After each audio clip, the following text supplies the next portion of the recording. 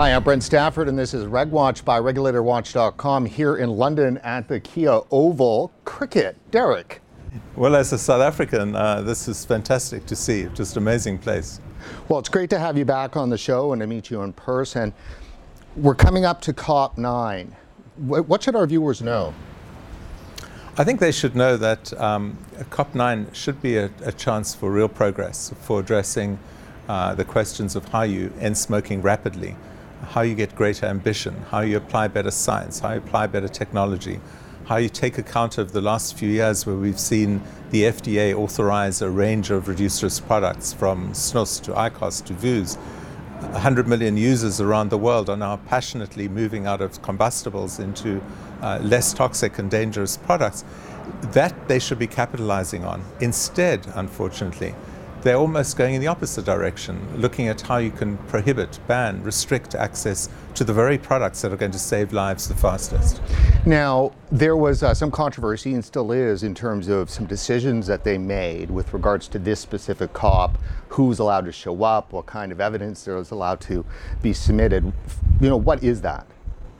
I think it reflects some of the activities going back for the last several COPs that's been characterized being among the least transparent UN processes. Compare this, say, to COP26 happening in the UK, where the media is encouraged and excited to participate. The private sector is brought in as a major player.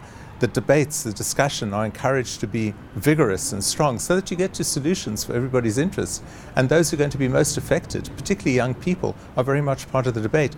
Well, it's not the first COP where, in fact, the gates of debate are being closed, where the media are highly restricted, where a lot of behind closed doors discussions happened, and where the documents, even before the people, are not there for discussion. They're there simply for noting, and maybe they'll be discussed at some future point.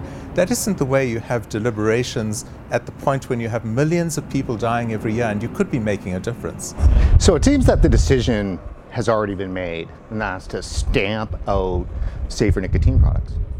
I think the decision has been made to put as strong a brake on any progress by countries as possible. And whether this leads to some low middle income countries going the India route of actually prohibiting and banning things like e-cigarettes isn't clear. But it certainly will not encourage people to say, we have in the tools and the armamentarium stuff we didn't have a few years before, let's move on it. That is definitely going to be the message that will not be heard at COP9. For the non-smoker, somebody who doesn't smoke, doesn't really have anybody in their family that smokes or is a user of tobacco, why should they care about what FTC does? And isn't it a good idea that they're playing tough with the tobacco industries and trying to, beat back big tobacco? Well, I would argue there are very few people who don't have in their family or in their circle of friends somebody who smokes, somebody who's going to die young, somebody who's going to suffer with lung cancer, heart disease, and so on. Remember, there are over 1 billion users of tobacco products in the world still today, 1 billion. And that means that if they have any sense of compassion or care or concern, they should be doing something about it. When we think back to the HIV/AIDS day, there was never the argument that if I don't have AIDS, I shouldn't be involved, because there was a sense that the public good benefits when everybody's healthier. A healthier society means a better society for everyone. And the same goes true with tobacco. The economic costs of health and healthcare, the suffering, the productivity, in the end come back to affect everybody. So they should care. Often we hear about the concept of regulatory capture. Yeah. And in that context, it's always companies, big industry that's capturing the regulator. Are we not witnessing a different kind of regulatory capture happening, say, with the Bloombergs and the non-profit groups capturing the regulator?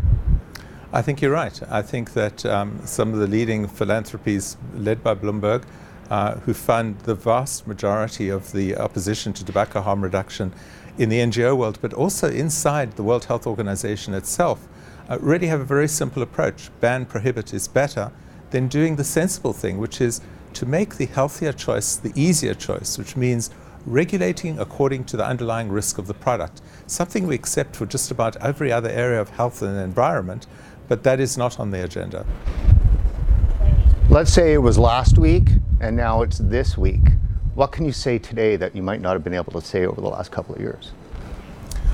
I think the only thing I would say is that we all need to be much more honest about the science. We need to stop pretending that an FDA decision is just another decision. It isn't. It represents the most powerful regulatory science body in the world. When they authorize something that is appropriate for the protection of public health, it means every regulatory body around the world should take note.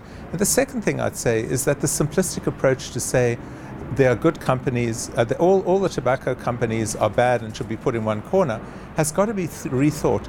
I think there are companies who are significantly trying to bring about change. And if you are getting 40% of your revenue from reduced risk products, or 30%, or even 12%, which is what Swedish Match, PMI, and BAT are doing, they should be encouraged and pushed to do more. When you've got companies like Smoor and Relax and Juul, who actually have no tobacco interests, moving very fast into this field, they should be encouraged, like we do with Tesla. And it seems a paradox to me that we're witnessing dramatic changes in people accepting the need to get rid of the internal combustion engine, and we praise Tesla as we much General Motors and Ford. Why don't we praise Smoor and Relax as much as we need to praise PMI, BAT, and Swedish Match? Sometimes the people who profess progress are the most anti-progress. Exactly, and I fear that's what we're seeing. Yeah, exactly. Great. And last thing, today here, what's your message? My message is the continued need for urgency, nothing new, continued need to focus on the science and be optimistic. Yes, this is not going to be a great COP. It's going to be hopefully a holding operation. Could have been worse. I mean, it could have been bans and prohibitions going to resolutions. Thankfully, it isn't.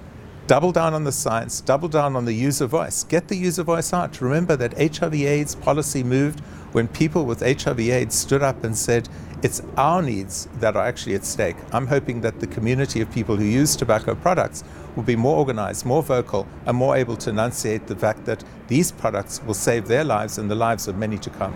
Let me just ask you about Canada. What are your thoughts on what's going on there?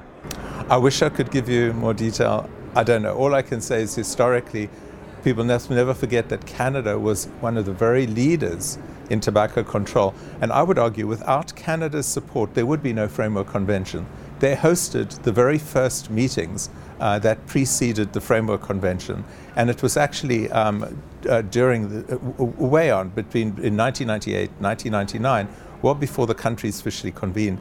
So I would hope that whatever Canada is doing, it would actually look carefully to its friend across the ocean, the UK, and get aligned with what they're doing through the NHS, through the Royal College of Physicians and so on.